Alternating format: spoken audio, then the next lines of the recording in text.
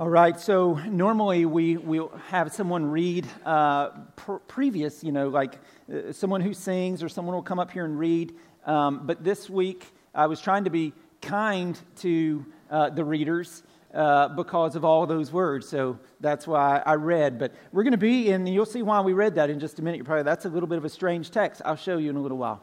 But if you have a Bible, make your way to 2 Kings chapter 24.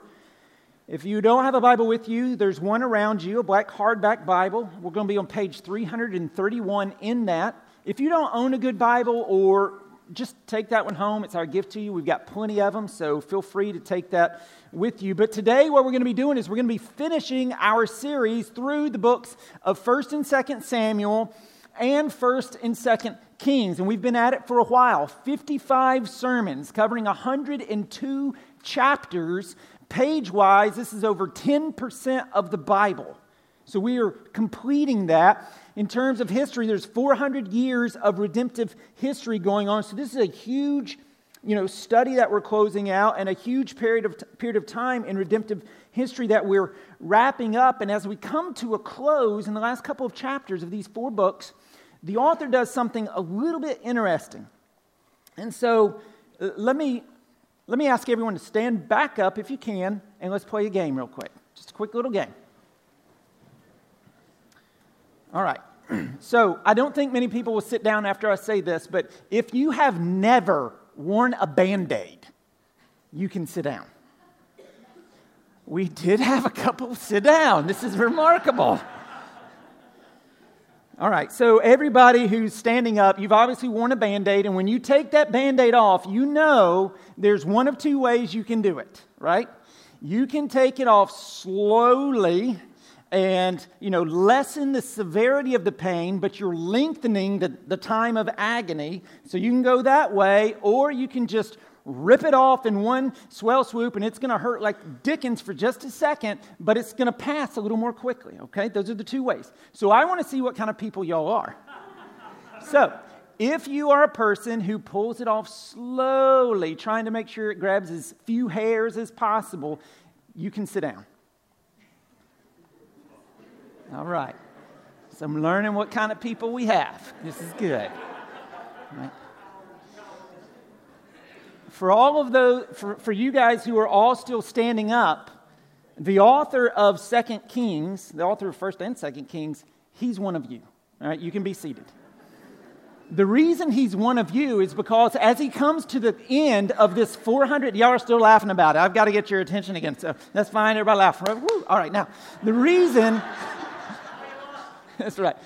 The reason I say that he's one of you is because as he comes to the end of this 400 years block of time, he really kind of speeds up. Like he could go slow and give us all the details of everything that happens with Babylon coming in and Nebuchadnezzar and all of that. He could give us all the details of that, how it came, 597, started everything, 586, wipes everything out, destroys everything.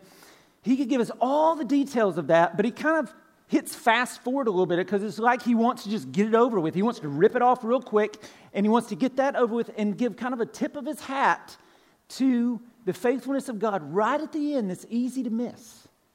And so this morning, what I want to do, I'm gonna high level summarize, even though he's going fast, these last 2.5 chapters, just kind of give you a big overview, because I want to try to help us as we're closing this out see some of the connect some dots across all of the Bible and see the themes of this, everything that's happened and everything that's going on. Some of the things we've hit on before, but now that we're coming to the conclusion, see how it all fits together.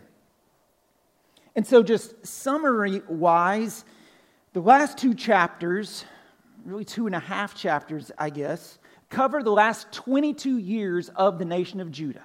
All right, so you had Samuel, he was a prophet. Saul, a king, bad king, got David, Solomon, kingdom splits, northern kingdom, southern kingdom. Northern kingdom winds up being taken out by the Assyrians. Southern kingdom, Judah, what we're studying, is going to be taken out by the Babylonians, by Nebuchadnezzar, all right? And what these last 2.5 chapters cover the last 22 years. So this is after Josiah. So those of you who were here last week, we looked at Josiah. He repented. He made reforms. Those things happened. This is after that, the last 22 years. And in those 22 years, we have 4 kings. 2 of them served for 11 years. 2 of them served for 3 months each. 4 kings over these last couple of years. And all 4 of these kings, it's said of them that they did evil in the eyes of the Lord. Which is like, that song, oh, Henry the first, Henry the eighth I am, Henry, second verse, same as the first, right? That's like what's been going on this whole time through this whole, they did evil in the eyes of the Lord. They did evil in the eyes of the Lord. They did evil in the eyes of the Lord. These last 4 did as well. And God's been warning about this for hundreds of years. If you keep doing this, if you don't repent, I will bring judgment. And so 2 Kings chapter 24, verse 20, for because of the anger of the Lord, it came to the point in Jerusalem and Judah that he cast them out from his presence. And very much Romans chapter 1. You want that? Fine. Have it your way. I will give you what you want. I'm done. And so, like I said, starting in 597, Nebuchadnezzar, the Babylonians come in, take over. 586, they come in, they utterly destroy everything. Like, utterly destroy everything. The temple is torn down, it's ripped apart, it's burned, the treasures, the gold, all that's taken off, and even the people, except the poorest of the poor, are taken away. They go to exile and they live in Babylon. You can read about that in the book of Daniel and other books in the New Testament, or in the Old Testament. And so this 400-year block of time that we've been studying comes to an end. Everything that we've talked about, Samuel, Saul, David, Solomon, broken kingdom, Elijah, Elisha as prophets, northern, southern, Assyrians take out the northern, Babylonians take out the southern. Like, it all comes to an end. Everything falls apart. Judah goes into exile. End of the book. And so you're probably saying, well, what's the point then? What's the whole point of these 4 books, 10% of the Bible, 400 years of redemptive history? What's the point? It just fell apart. I think there's two points, right? One's very much an application for us, like in our lives, and one's kind of a thematic thing from the Bible that we need to understand and see. And when we believe and take that in, makes a profound effect in our life. All right? So 2 of them. For starters, one of the things that this book teaches is they should have listened to and obeyed God's word. All right? So applying that to us, number 1 in your notes, listen to and obey God's word. This is simple. This is not, pretty simple. Listen to and obey God's word. And we hit on this a little bit last week when we talked about Josiah. But striving for an ever-increasing life of obedience to Christ is a mark of a disciple. Striving for an ever-increasing level of obedience is a mark of a disciple. We are to produce fruit. And listen, progress may be slow, but it's progress. Right? And there may be majorly bumps and falls along the way, but if you claim to be a believer, you should be making progress in some degree, some way, fashion, form, along a path of ever-increasing obedience to Christ. And if you're not, you should do some self-reflection. Am I really a believer in Christ? It doesn't change the way I live. So do I really believe it? Do I actually love Jesus? Because as Jesus said in John 14, if you love me, you will keep my commandments. And so you can't say, Jesus, you're wrong. You're completely wrong. I'm not going to do that. And claim to be a follower of Christ. Now listen, you can slip and fall. You can't, praise the Lord, we can slip and fall, we can make mistakes. Okay, being a Christian is not about being sinless. But it is about being repentant. And it's very important that we understand the difference there. Because it's huge. The Christian faith is not a religion for people who do not sin. because we all sin. But it very much is not a religion for people who do not repent. What's repent? Repent is the opposite of sin. Sin is where we turn from God and we turn to our sin. Repentance is where we turn from our sin and we turn to God. And we agree with God about what He says about our sin. We grieve it. We talked about this last week. We decide to leave it and we flee to Christ to cleanse it. That's what a Christian is. Okay, a Christian is not a self-righteous, sinless person. No, it's a messy, messy, messy person. Stumbling forward towards the light. And in humility, leaning hard into Christ because He's our only hope. That's what a Christian is. Stumbling forward. And ever increasing, maybe slow, but there's progress in an ever-increasing obedience to God's word. And where we fail, we repent. And we let Jesus, like a loving parent, we let Jesus pick us up, dust us off, and say, go again, son. Go again, daughter. And as we saw last week, that's what Josiah did. Josiah found the book of the law. He read it. He realized, I and we are not living this way. He repented before the Lord, and he began to live in obedience. And friends, if God is God, okay, if God is God, if He is omnipotent, omniscient, omnipresent, all right, if He is the Creator and we are His creations, then one, He deserves our obedience because He's God. And He gave us commandments because He's God and He can do that. And then number two, we display our love for Him by our obedience. That's what Jesus said, unless Jesus is lying. And so we seek to live out His commandments. But then number three, and this is the one I think we forget sometimes, His commandments are for our joy. They're for our good. Because if He is Creator, then He knows how creation works best. He designed it. He knows how it works best. Which means when God says sex is handled this way, money is handled this way, marriage is handled this way, that is not God trying to be like, I'm God, I'm going to give you some hard rules, and I'm going to have fun watching you struggle and be frustrated because I just want to do that. No, that's not God. God is a loving Father who knows how things work best, and He tells us that for our good.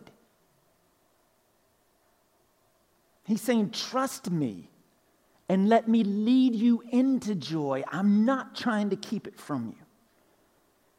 But the issue is, so often we think that we're smarter than God. Or that the rules don't apply to us because we're a special circumstance that the omniscient, omnipotent God of the universe never happened to think about. It slipped his mind.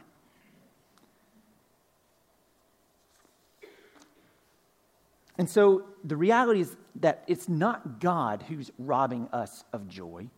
He's trying to lead us into it. Who robs us of joy? We do. Like you rob. No one has made a bigger mess of your life and robbed you of more joy than you have.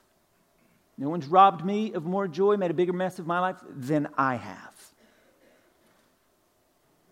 We shake our heads in agreement, and yet we still think that we know better than God. We still live like Grandpa Adam and Grandma Eve. God is keeping something from me. If He would give me that, then I'd be happy. Then I'd have joy. But He says I can't have that. But that's the very thing that would give me joy. That's the very thing. But no, it's like Adam and Eve. That's the very thing that will lead you to death.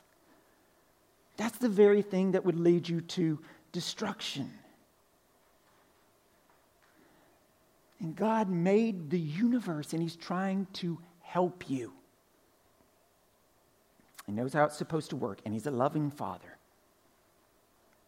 And so it's like, It's like those of you who are mom and dad, okay? Like you with your kids, Sarah and I with our kids. Sarah, our goal in life is not to make our kids miserable. Our goal in life is not to rob them of joy. It's to lead them into it. But that means there are times when there are things that they can't do, and there are attitudes that have to be changed because we're seeking their joy. And so, for example, no, you can't go get candy from the shady van with the blacked out windows. No, right? And depending upon age, I may not explain why. Sometimes God may not explain why in His Word.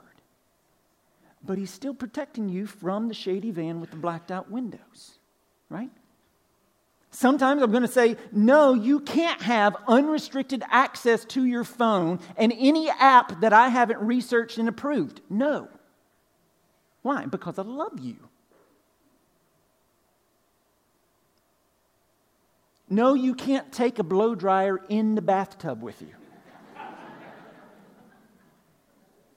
Right? Because I want you to not die. I love you. We love you. Friends, this is God with us.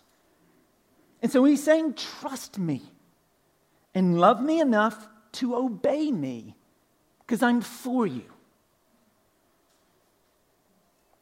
And where we fail, listen, praise God for the gospel of Jesus Christ. That He took our sin upon Himself and He suffered and died in our place for our sin as a substitute so that we could be forgiven and have eternal life. Okay, it's Jesus that makes us right with God, not our obedience. Make sure we understand that. Nevertheless, if we love Jesus, Jesus says we will seek to obey Him for His glory and also for our joy. But Israel and Judah, they wouldn't. Across hundreds of years, they refused, though God pleaded with them.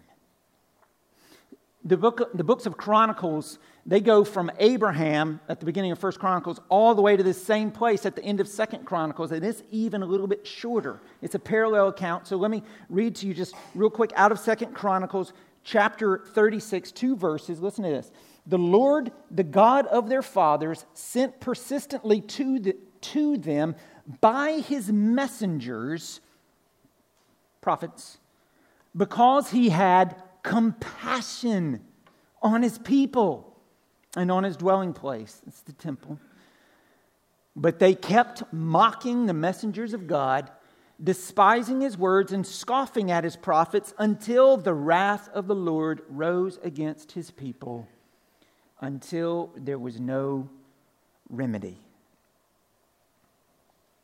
Therefore He brought against them the king of the Chaldeans. Chaldeans, another word for Babylonians. It's talking about Nebuchadnezzar. The people would not listen to or obey God's word, and destruction came. Let that be a lesson to us. Because as the Apostle Peter wrote in 2 Peter chapter 3, verse 9, the Lord is not slow to fulfill His promise, as some count slowness, but is patient towards you, not wishing that any should perish, but that all should reach repentance. But the day of the Lord will come like a thief, and then the heavens will pass away with a roar, and the heavenly bodies will be burned up and dissolved, and the earth and the works that are done on it will be exposed. Since all these things are thus to be dissolved, what sort of people ought you to be in living lives of holiness and godliness, waiting for and hastening the coming of the day of God, because of which the heavens will be set on fire and dissolved, and the heavenly bodies will melt as they burn. But according to His promise, we are waiting for new heavens and a new earth in which righteousness dwells. And this takes us right into the second main point of these 4 books. That we need a better king.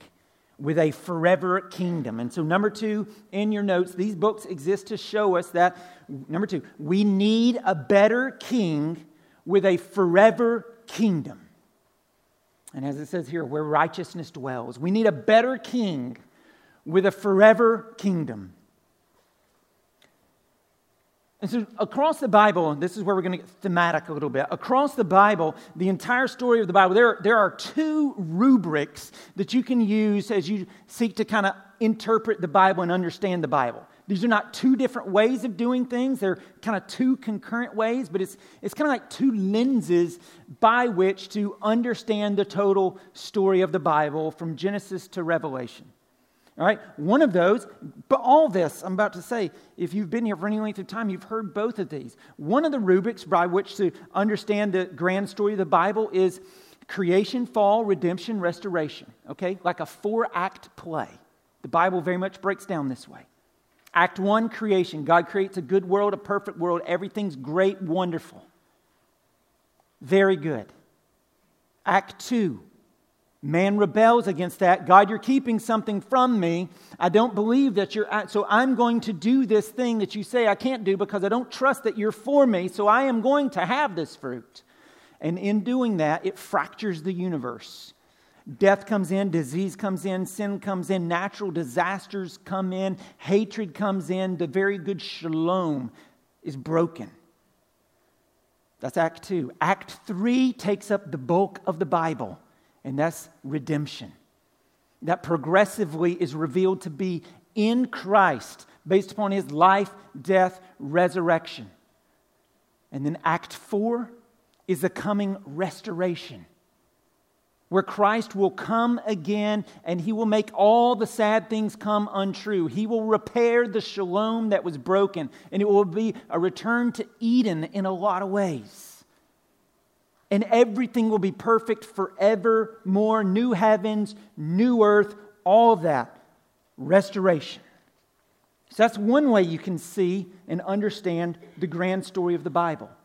And you should understand. Another way to also think through it is based upon a terminology that Jesus uses a lot that revolves around the kingdom of God. So you can think from Genesis to Revelation in terms of the kingdom and what God is doing as it relates to a kingdom. And the kingdom of God, again, I've talked about this before, very much revolves around 3 things. God's people, God's place, and God's rule and blessing. Kingdom of God is very much about God's people, God's place, and God's rule and blessing. And that's kind of what we've seen through these 4 books. We've seen God's people in God's place, promised land, under God's rule and blessing. We've gotten a little sneak peek of that. But don't you see how actually that theme is across the entire Bible? That's just a little picture of it. And so I'm going to walk you through these. The first place you see this idea of the kingdom, God's people, God's place, God's rule and blessing pop up is in Genesis chapters 1 and 2. It's in Eden. This is where the pattern of the kingdom is established. And you've got God's people, Adam and Eve, in God's place, the Garden of Eden, under God's rule and blessing. Pattern of the kingdom is established, right? They rebel against that. They fracture that. It's broken. Sin enters the world. It's wreaking havoc. And then you come to Genesis chapter 12.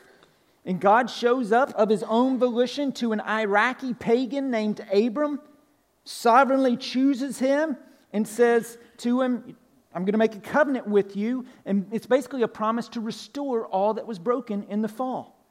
It's a promise to return God's people to God's place under God's rule and blessing. So Genesis chapter 12. Now the Lord said to Abram, go from your country and from your kindred and your father's house to the land, God's place, that I will show you, and I will make you a great nation, God's people, and I will bless, rule and blessing, you and make your name great so that you will be a blessing. Now a picture out to Jesus. And I will bless those who bless you, and him who dishonors you I will curse, and in you all the families of the earth shall be blessed. And so, hang on to that. Garden of Eden, God's people, God's place, God's rule and blessing. Broken, promised to be returned, restored. Abraham, God's people, God's place, God's rule and blessing. And then we get to these books that we've been in for some time now, and we've got the pattern of the kingdom, we've got the promise of the kingdom being restored, pattern, promise, and then we get to these books we've been studying for so long, and we have the foreshadowing of the kingdom. We have the foreshadowing of the kingdom with God's people, the consolidated people of Israel, in God's place, what we commonly call the promised land, under God's rule and blessing. But friends, this is not the finality. This is not the completion of God's promise in Genesis 12 to fix everything.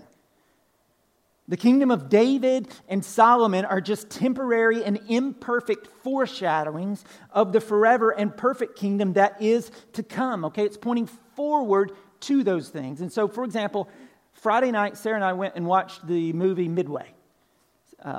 It's great, and it was actually really, really, like we watched a documentary before we went, and then we watched the movie, and came back and watched another documentary, or no, I think it's the same documentary, and it was really well done as far as being like historically accurate. Great movie, enjoyed it thoroughly. Amazing what those men did there in that battle. But the planes that they primarily used, because it's all aircraft carrier dive bombers, was a Douglas SBD Dauntless. Okay, you can go, I looked it up, you can go on Amazon and buy a model, right? You can go on Amazon and buy yourself a model. And if you take that model and you take your time and you really work it and you get the stickers just right and the paint just right and you put everything together you can make that thing look really realistic. But it's still just a model, right? It's not the real thing. It's to point forward to something greater, the real Douglas SBD Dauntless. And in a similar way, the kingdoms under David and Solomon were just a shadow of the perfect kingdom that God will establish through Christ. It points beyond itself to Him. That's what God's promise to David in 2 Samuel 7 of establishing His throne forever is all about. Again, I'm trying to help us connect some big themes. It's not about Solomon, the promise of having a forever kingdom. It's a promise about Jesus. It's all about God's people, God's place, under God's rule and blessing. Listen to 2 Samuel chapter 7.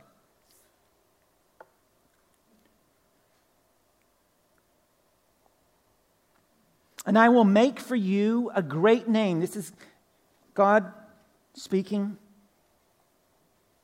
to David. And I will make for you a great name, like the names of the great ones of the earth, and I will appoint a place for my people, Israel, and will plant them so that they may dwell in their own place and be disturbed no more. This is not that moment. This is looking way forward into the future, with little fulfillments here or there, but looking way forward. And violent men shall afflict them no more, as formerly, from the time that I appointed judges over my people Israel, and I will give you rest from all your enemies. Moreover, the Lord declares to you that the Lord will make you a house. When your days are fulfilled and you lie down with your fathers, I will raise up your offspring after you, who shall come from your body, and I will establish His kingdom. He shall build a house for my name, and I will establish the throne of His kingdom forever. Skipping down, and your house and your kingdom shall be made sure forever before me. Your throne shall be established forever. That about Jesus is what this foreshadowing of the kingdom is all about. It's not about the model. And so God's not ever going to rebuild the model again. But He will establish the real thing in and through Jesus. And so just keep tracing down. In Eden, you've got the kingdom patterned. In Abraham, you've got the kingdom promised. In David and Solomon, you've got the kingdom foreshadowed. When Jesus shows up, you've got the kingdom of God at hand, because He is God's people, in God's place, under God's rule and blessing. And when He returns, the restoration that we spoke of will have the kingdom consummated. And we'll have the finality of God's people, all believers of all time, in God's place. Not just a little sliver of land in the Middle East, but new heavens and new earth. Hebrews 11:13. Under God's rule and blessing. He will dwell with His people, and He will be our God, and He will wipe away every tear from our eyes, and death shall be no more, neither shall there be mourning, nor crying, nor pain anymore, for the former things have passed away. Revelation 21. That's the ultimate fulfillment. That's what the kingdom's looking forward to. All of these things are finding their ultimate fulfillment there. That's what the Bible's all about. And specifically, that's what 1st and 2nd Samuel and 1st and 2nd Kings are all about. They are crying out to us that we need a better king with a forever kingdom. And we need a king that could keep the law perfectly, that would rule his people peaceably, and would lead his people to green pastures and still waters. And we have that king. And his name is Jesus. And he's the King of Kings. The King who has come and He's inaugurated His kingdom through His life, death, resurrection, and ascension. And He will come again and bring the finality of it all. Genesis 12, finally, fully fulfilled. Kingdom consummated, and for all time, God's people in God's place, under God's rule and blessing forever. And friends, that's even what the end of 2 Kings tips its hat at. And so look at the very end with me. 2 Kings chapter 25, verses 27 through 30.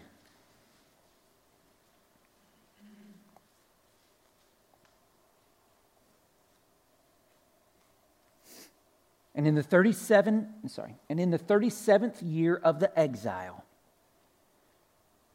of Jehoiakim, king of Judah, in the 12th month, on the 27th day of the month, Evil-Merodach, king of Babylon, in the year that he began to reign, graciously freed Jehoiakim, king of Judah, from prison. And he spoke kindly to him and gave him a seat above the seats of the kings who were with him in Babylon, because Babylon took over a lot of kingdoms, so there were a lot of kings living there in prison.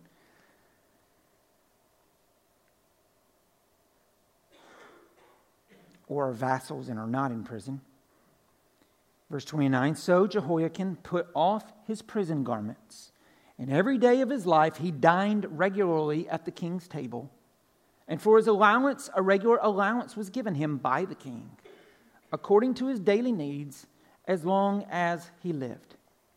Friends, I think this is a little bit more than just kind of a little footnote about Jehoiakim, how he got an allowance.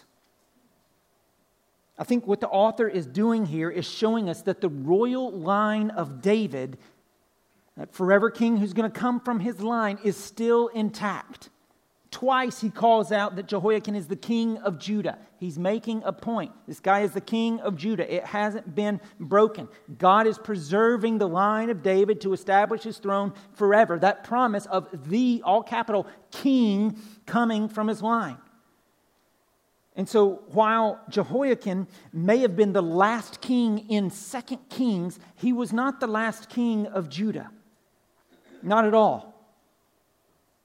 Because God never breaks a promise or fails to fulfill His word. And so when we go to that long genealogy in Matthew chapter 1, and we pick it up in verse 7, tracing everything that we've done, and they skip a few, but the highlights, and David was the father of Solomon by the wife of Uriah, and Solomon the father of Rehoboam, and Rehoboam the father of Abijah, and Abijah the father of Asaph, and Asaph the father of Jehoshaphat, and Jehoshaphat the father of Joram, and Joram the father of Uzziah, and Uzziah the father of Jotham, and Jotham the father of Ahaz, and Ahaz the father of Hezekiah, 2 weeks ago, and Hezekiah the father of Manasseh, and Manasseh the father of Amos, and Amos the father of Josiah, we talked about last week, and Josiah the father of Jeconiah, and his brothers at the time of the deportation to Babylon. Jeconiah is just another way of saying Jehoiakim.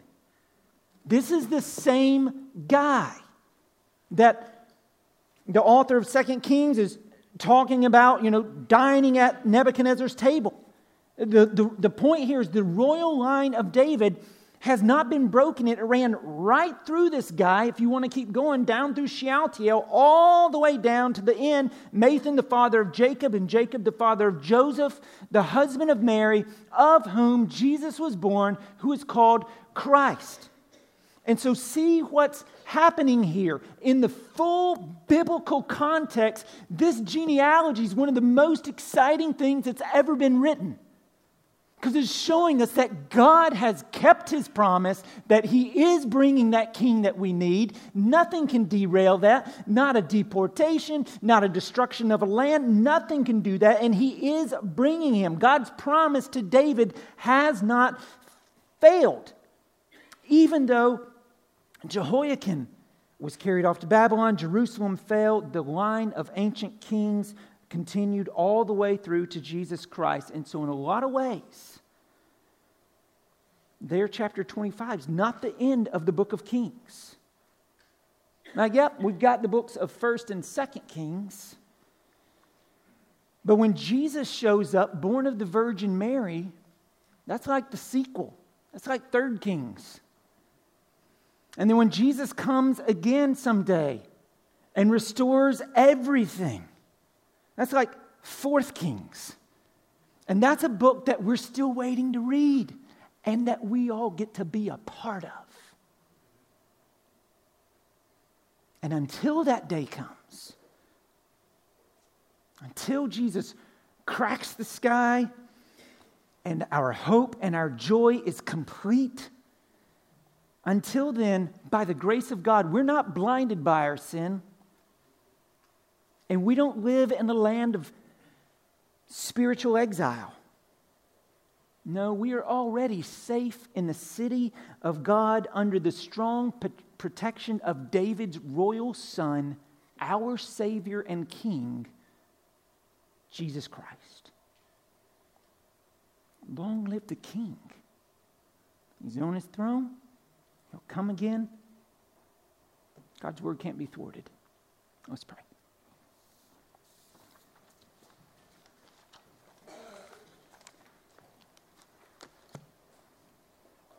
Father, thank you that you are true to your word. Thank you that you are true to yourself. You've never lost a battle. You've never told a lie. You've never been false. And you can't. Any of those things.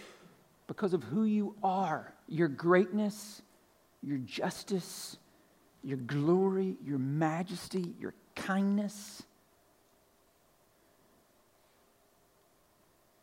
And so, Father, as we see, even in the midst of kingdoms falling,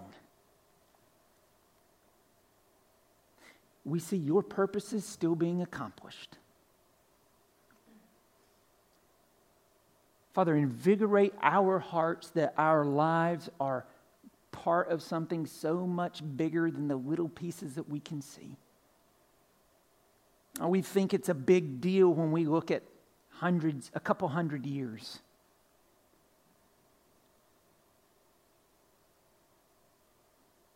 But 1,000 years is like a day to you is like 1,000 years.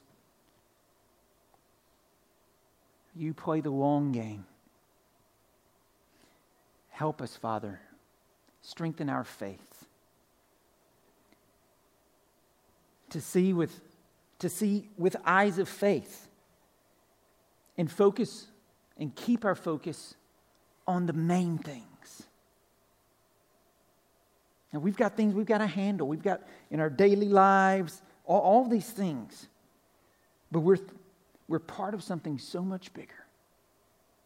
And it's something that cannot be derailed. It's kept in heaven by you. It is our hope. And it will be fulfilled. Because you can't fail.